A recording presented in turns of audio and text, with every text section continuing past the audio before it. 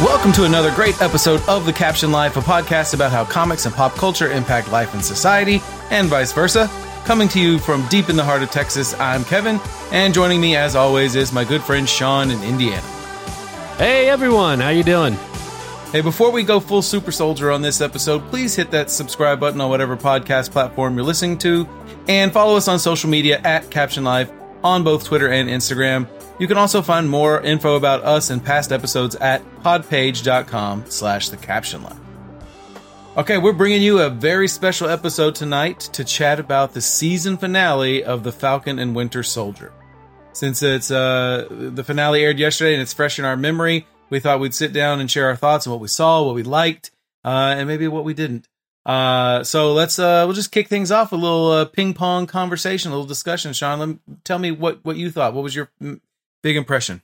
Yeah. So, I really loved the series. I thought this was a fantastic series. It actually really surprised me because I did not think it was going to be as great as it was. So, coming off the heels of WandaVision, I thought I was going to have a hard time doing really well because WandaVision, I think, was just something that everyone was really excited for a number of reasons and really loved because it had a lot of implications for the MCU. I know that you and I had, texted each other whenever we watched an episode and just talked about like how great it was. And it seems like every episode was like better than the last one and everything. So I just thought that Falcon and Winter Soldier was going to have a hard time following up on that, but it actually like just blew me out of the water. And I feel like it's actually, I love that show a lot more than WandaVision. I love WandaVision. So I thought it was a really great series overall. And I know we'll get into this a little bit later, but I thought it had some really great themes for everyone who watches it to really participate in the conversation and kind of think about it, and that it presents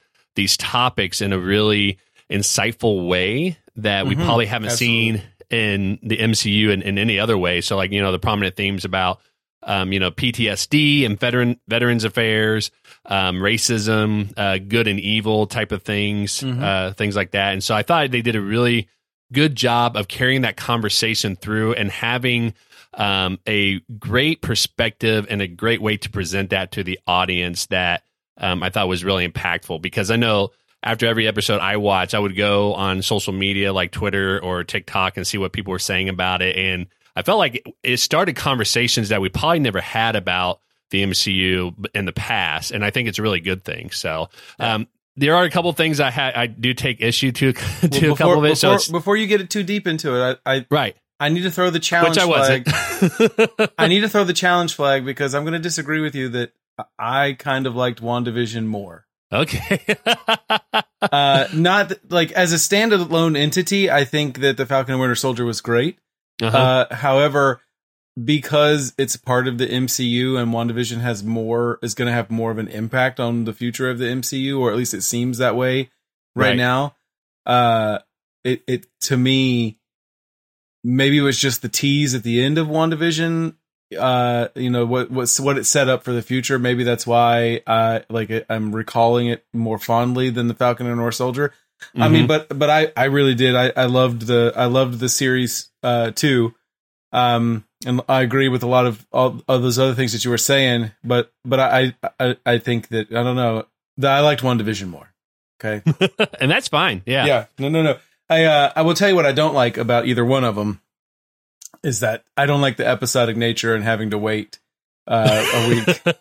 I wish that you wanted to drop it all at once like Netflix, right? Yeah, I need that. Like it's one of the reasons why I don't read as much comic books anymore is because I don't like the serial nature of having to wait a week or wait a month for the next episode. Right. I like to read the trade so that I can consume as much of it as possible. Right.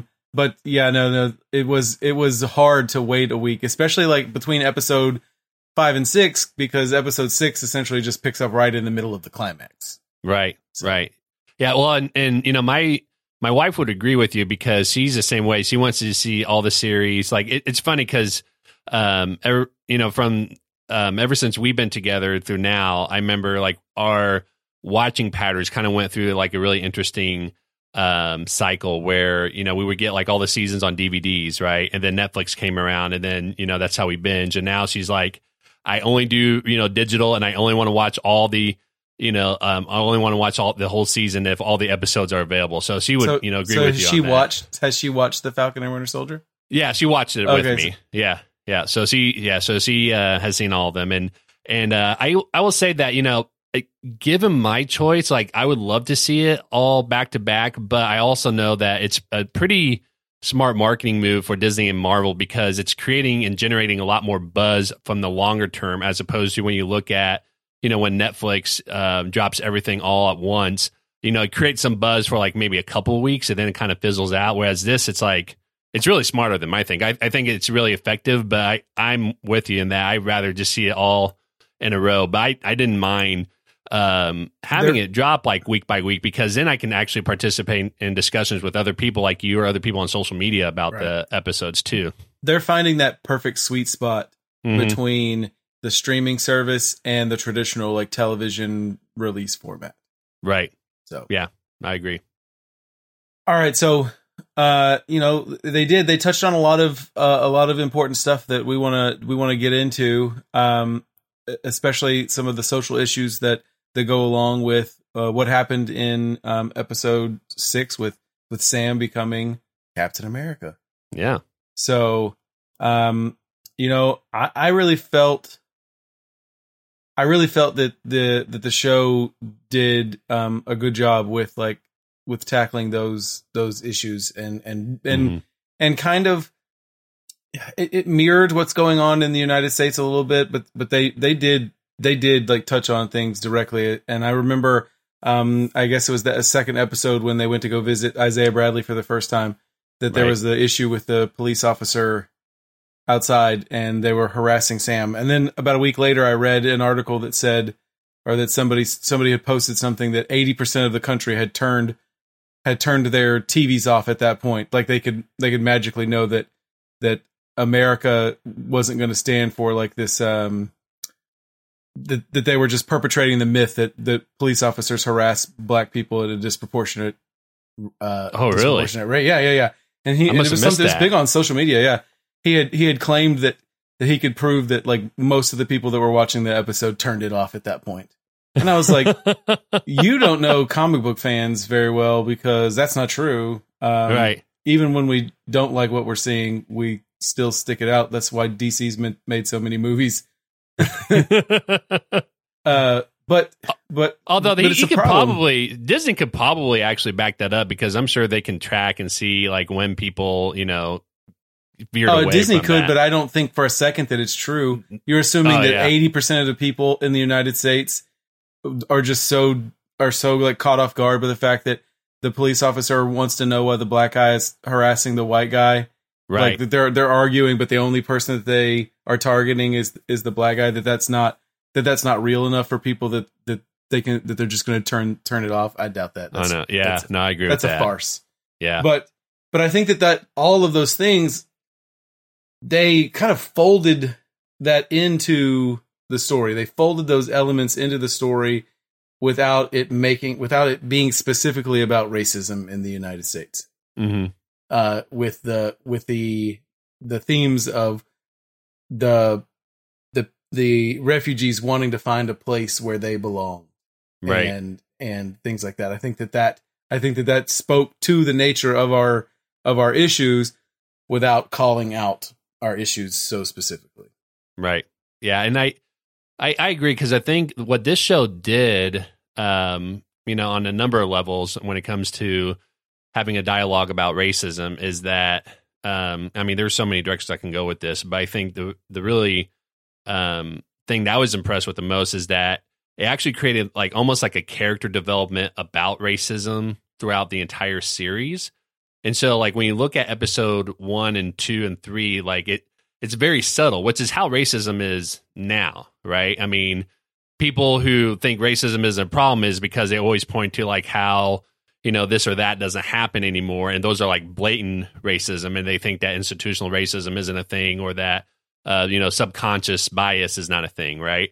But I mean, episode 2 was actually a perfect example and perfect way of how they sewed this into the conversation, is because the one scene that stuck with me the most is the same thing what you had said, is when they went to meet with Isaiah Bradley, and they open up with the two kids on the street that says, "Hey, it's a Black Falcon," and Sam's like, "I'm not Black Falcon, I'm just Falcon," you know. And so they had that whole conversation, and then after he meets Isaiah Bradley and knows, you know, who he is and what happened to him, then he immediately walks out and starts yelling at Bucky and saying, like, "You're telling me that we had a black superhero and no one even knew about it." And I can tell you right then and there that there are going to be some people that are going to say, like, well, that's very hypocritical of Sam to say, because he was talking about how, you know, he's just Falcon, but now he's referring to the superhero as the black superhero. And I think they really missed the point that him being called the Black Falcon was because him being black had nothing to do with him being Falcon, right? But the fact that Isaiah Bradley was treated the way he was as a superhero all has to do with the fact that he was black. Absolutely. And I think that's where people, you know, if they're making that argument that, you know, that was hypocritical or, you know, they're overreaching or whatever. And I think that was genius of Marvel to do, because that's where the subtle racism and those subtle conversations about how people of color experience racism are sewed into the conversations that we have daily. And that's why, you know, people don't understand that, you know, there are differences. And I think people want to make it black and white, and they don't realize that it's not black and white. It's very gray, but people of color have picked up on that a lot more because they experience it on a more regular basis, on an institutional basis, than people who are white.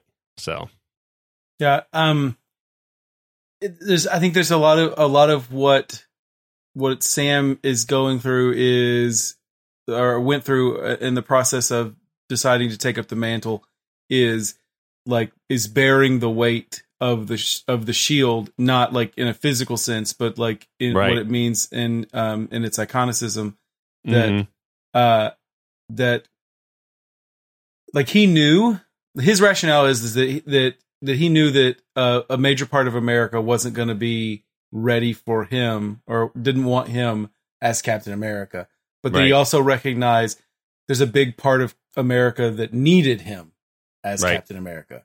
And you know, the ownership of the shield kind of like comes into question there. Like, you know, does it belong to the government? Steve gave it to Sam. And there's no like clear, like, you know, who decides, right? Like who decides that he gets to be Captain America? He decided that he's Captain America, and he did it on his own terms. And that's not really any different than Steve. It's like Steve was a commissioned army officer, but like he struggled with those decisions on who decides. It's, you know, it's the arguments that led to Civil War. Like, you know, who makes these tough decisions? And like, I think for Steve, it was always like, you have to trust yourself enough to make those tough decisions. And I think that that's finally the place where Sam got to. Right. Well, and even when Steve Rogers, when he was Captain America, like it was a government propaganda at first, right? Like it wasn't like what we come to know and love today. And so Steve had to make Captain America his own. And that's what, you know, Sam did in this series. And I think you hit right on the point of, you know, him, you know, bearing the weight of what it means to carry the shield. I think in the series, you saw that weight get heavier and heavier because of, you know, the more that events were developing and more that he learns about Isaiah Bradley and everything else that's happening around the world and around America. I think you kind of see and sense that feeling, you know, it's getting heavier for him. And so when he does take it up, then, you know, it's a really powerful moment when he does. Yeah. It's, I think it speaks a lot to the fact that there are probably situations all across the country every day where a supremely qualified black person or a person of color gets passed over for a job in favor of a white man. And, you know, and at the very end you see, you should have given me this job and it should have been me in the first place. Right. And so, well, and, you know, Isaiah Bradley and Steve Rogers, Captain America, is a prime example of that, you know, race playing a role in that, right? Because Isaiah Bradley and Steve Rogers essentially did the same thing in that they disobeyed government orders and they went and saved their brothers in arms. Right. And what happened? Isaiah Bradley got thrown into jail, and Steve Rogers was commended and promoted and became, an actual active military superhero, member, right? Yeah, military superhero, yeah. Yeah, exactly. Yeah. Speaking of Isaiah Bradley, can I just say like how much like I love Carl Lumbly as that character? Like he's like, can we just pencil him in for an Emmy and a Golden Globe for like best supporting actor? Oh, I know. Like just seriously, like the depth that he brought to that character. So I love Carl Lumbly. And this is like my nostalgia talking, but he's the voice of Martian Manhunter on the Justice League series from the 90s. Right. And so like there's just like such like a presence that he brings that his voice like carries, but also like the emotion of like that he showed in that portrayal, not just at like the disappointment and the heartbreak of the way that he was treated, but also like through the embrace that he shared with Sam at the end with in front of the statue. So yeah, like big major props to whoever decided on casting Carl Lumbly and his performance. Definitely. Have you so Isaiah Bradley's character is based on a Marvel comic series back in the 90s called Truth, Red, White, and Black. Okay, I did not know that. Okay, gotcha. Yeah, so that's where the character came in from, is that there is a comic book series that was written by two people of color. The writer, I believe, was of Afro-Puerto Rican descent, and then the artist is a Black American, and it was written in, I think, in the early 90s, if I remember correctly, maybe late 90s, or it could be actually early 2000s. So it looks like it was from early 2003. It was written by that's right, written by Robert Morales and penciled by Kyle Baker. Right. Yes, exactly. And it was a seven series comic. And so when after I watched episode 2 and learned about Isaiah Bradley, I was like, okay, I got to go read the story. And honestly, it was probably one of the best series in Marvel that I've read. It was really fascinating. It was, it captured my attention. It brought in a lot of the elements that the Falcon and Winter Soldier was bringing in as well, too, in terms of, issues of racism and class inequities and things like that. And it's really fascinating and really awe-inspiring. And so I would encourage anybody who's listening to this, if you haven't read Truth, Red, White, and Black, definitely go out and read it. You can read it on Marvel Unlimited if you have a digital description, or if you go to the library. I'm sure the library probably has it, especially now and everything. But it is a great story to read through and just really fascinating. There's just a lot of elements that makes it a great story. So apparently I'm looking online as we're talking about this. Apparently that comic is worth a fortune now because its relevance into the show. That always happens when they introduce a character into like a mass media show or movie. The first issue of that character in comic books goes sky high. Oh yeah, definitely. So and what's interesting is that they pulled that inspiration from an actual event called the Tuskegee syphilis study, where what they did was they took Black African Americans and told them that they were getting treated for syphilis, but they really weren't, because they wanted to study and see what happened to syphilis and when it's left untreated. And that's kind of essentially where the comic book story kind of took that direction, where the African American troops were tested on and experimented on for the super soldier serum, because they wanted to make sure that it was safe to give their white military members too. So for the people that said like that would never happen, technically in history it did happen. So here's the deal. At the end, and we can jump over to the things that we didn't like about it, but I just want to say that because it ties in directly to what you're talking about right now. The United States is not a great place. Like, it's the greatest country in the world. We all talk about that all the time, and it's really not that great. We have a terrible track record for things like this, but I think that's one of the high points of the Sam's decision making, is that he still recognizes it as a place that can be great based on what we put into it. Right. And those kinds of stories, we have far too many stories and that's a true story. The Tuskegee syphilis study, that really happened. That's not comic book fiction. Right. And this show absolutely is a reflection of what is really happening in our society. but like, dang it, it's up to us to be better. Like, we just got to do better. Right. Yeah. That's exactly what Sam Wilson says, right? We got to step up our game. Right. Yeah. I seriously want to get a bumper sticker that says my only superpower is knowing that we can be better. Yeah. I'm sure there's going to be a lot of memorabilia that's going to be sold, with that quote. And I'm sure a lot of artists are going to use that quote as inspiration. I've got the first edition Sam Wilson Captain America action figure that I might think about selling to put my kids through college. See if it's worth something now. But right. Hey, so let's talk about some of the things that we weren't too high on with the show. Right. You got anything in particular that stuck out to you?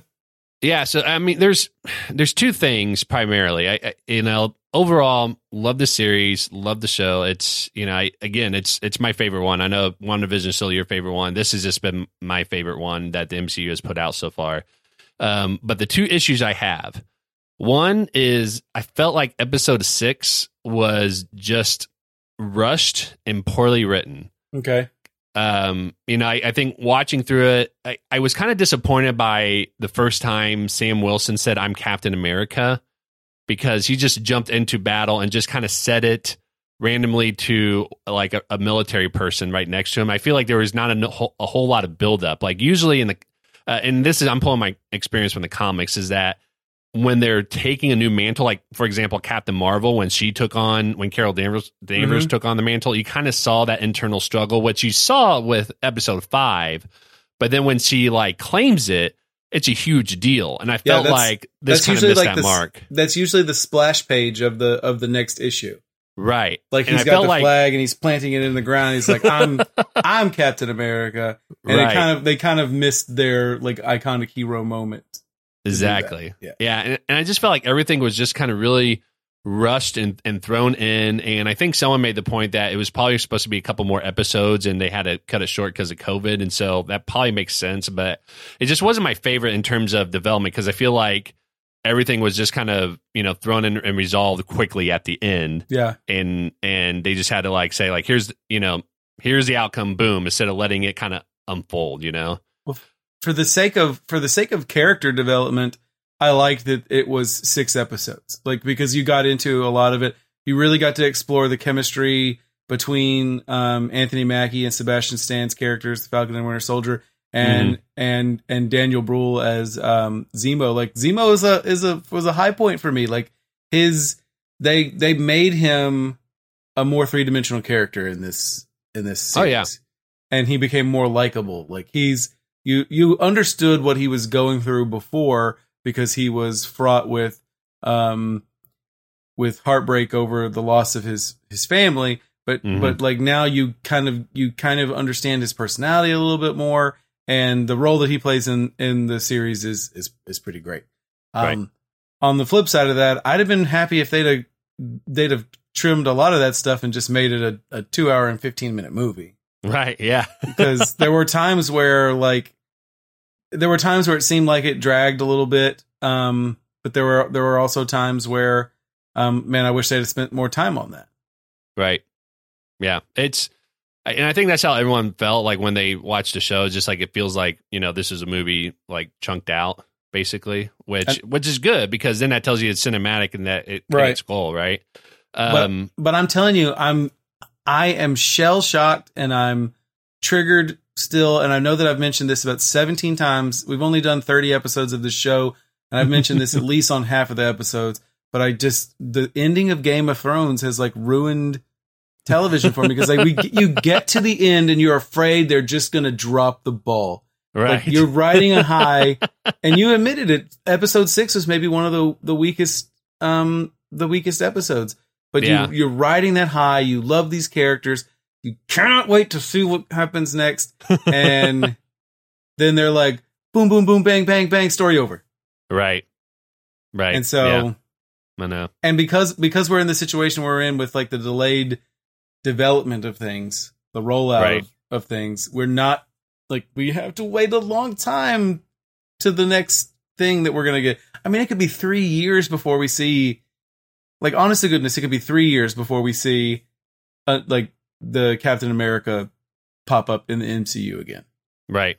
Which, because they've already confirmed that they're making a Captain America 4 movie. Absolutely. I'd love to see Captain America 4. I think Sam Wilson Captain America deserves his own movie. Yep.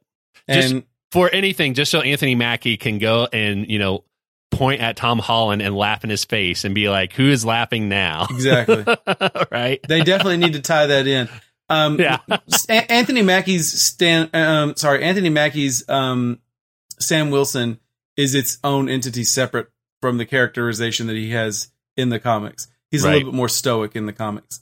Right. Right. But the chemistry he might be the catalyst of the chemistry within the Marvel community of like actors and whatnot, because it just seems like he was in Ant-Man. His scene in Ant-Man is so good. Yeah. It's so funny. And it's like everybody that they pair him with, he just has a lot of chemistry, and it's amazing.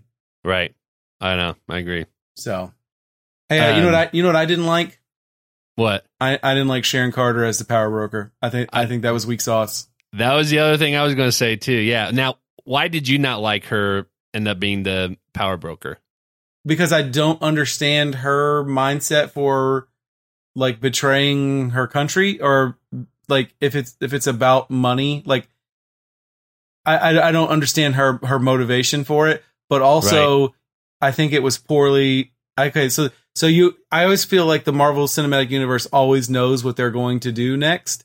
And I feel like they were like, let's put this twist in it, but they didn't really know where it was going to go, because in episode 3, she actually sends them to the scientist that has the super soldier serum, and it ends up costing her the super soldier serum. Does that make sense to you? Like, that's a huge plot hole, is that she sent Zemo specifically, who wants to do away with all super soldiers, to the place where they could do away with the super soldier serum. And to me, it's a glaring plot hole that doesn't make sense. Now, it'd be interesting to see what happens in the future. Like, she's a double agent or whatever. Maybe she's really a Skrull, like Secret Invasion. That's what people are saying. Yeah, I hadn't read that yet, but it just occurred to me like that she could be pretending. Right.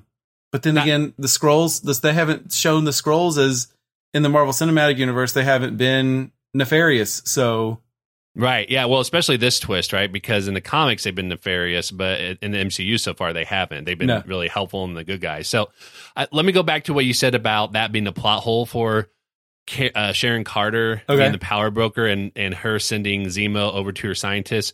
I actually think that makes a lot of sense for her as a power broker to do that. And here's why, is because the scientist pretty much said that he was working on the formula, and then the Flag Smashers took all the samples, and so like he couldn't do anything, right? Mm-hmm. And so as the power broker, what use do you have of him if he can't do anything with it?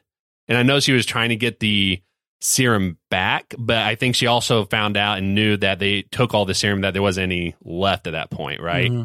And so she probably set it up so that she knows that Zemo would probably kill him, because she knows that he doesn't want any more super soldiers. And so since he doesn't have a need for it, she probably found that as an opportunity. Right, exactly. So maybe she is more nefarious than we realize, and she's the puppeteer pulling strings. Right. But I agree with you. Like, I don't think it makes sense with everything that we see in the MCU, like why she's doing that as of right now. But it's too much of a reversal of character from what she's shown before. It is, but I think the fact that you point to the, I think because you point to the fact that they haven't really explained why she's doing this, I think that's probably purposeful, because that tells me that probably down the future, they're going to either explain why that's happening. And that's probably why they haven't really explained it, is because they want to kind of leave that open for like a future like movie or a series or something like that to explain. But I agree with you. It just does not seem very characteristic of Sharon Carter to do that, you know, with everything that you've seen her in the MCU do. So, and of course, she plays a major role in the comic book story with the death of Captain America. We actually find out that she's the person responsible for killing Captain America. Right.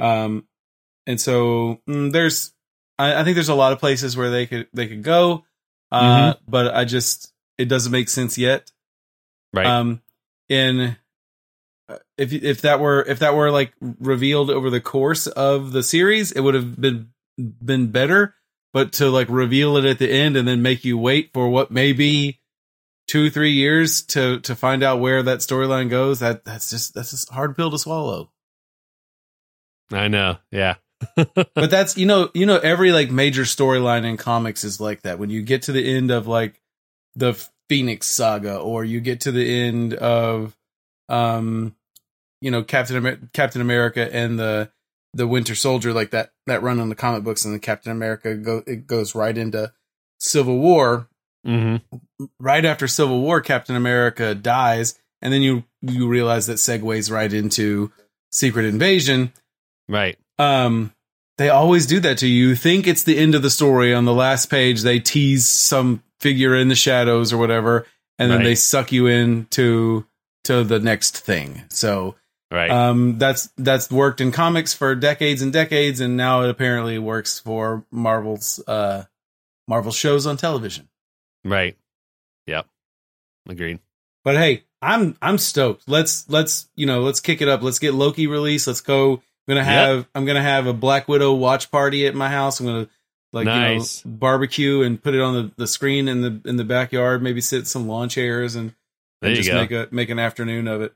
Yeah. But yeah, I think it's, considering that we're in the position that we are in with having dealt with the pandemic for the last year and kind of coming out of it, hopefully coming out of it. Like, I don't want to put my eggs in that basket before they hatch, but it seems like with the vaccine and stuff that we're making progress, and that these shows are coming along right at the right time, that we can build momentum, that we can kind of get back to normalcy. And let's face it, for nerds like us, like MCU movies are part of the normalcy of our lives. So, right. Oh yeah, definitely. Well, and I know that, I know everyone's been wanting that because, last year we didn't have anything. We were supposed to have Black Widow and the Eternals last year, and because of COVID, they all got postponed. And so I know everyone was itching for it. So when WandaVision ended and set everything up for the MCU, I know everyone's just itching for it, is begging for it. And I think that's what made Disney realize that, they should probably make sure they postpone Black Widow one more time, but I think that's what made them realize, like, let's make sure that we get this out, because if we do this anymore, then, the shows that are coming out are probably going to mess some things up, because that's some of the theories that people are saying about Julia Louis-Dreyfus showing up in the show. That she was probably meant to show up in Black Widow first. Yeah, right. I was trying to explain that to Madden too, that was maybe why her appearance was so like, hey, I'm here, but you don't really know who I am. So, right. Yeah. Exactly. Which, I mean, it still worked, but it... No, because she's supposed to be mysterious in nature, so... Right. Exactly. Yeah. So... Couldn't have worked better if I planned it myself. Maybe I did. Or did I? Yeah. Right.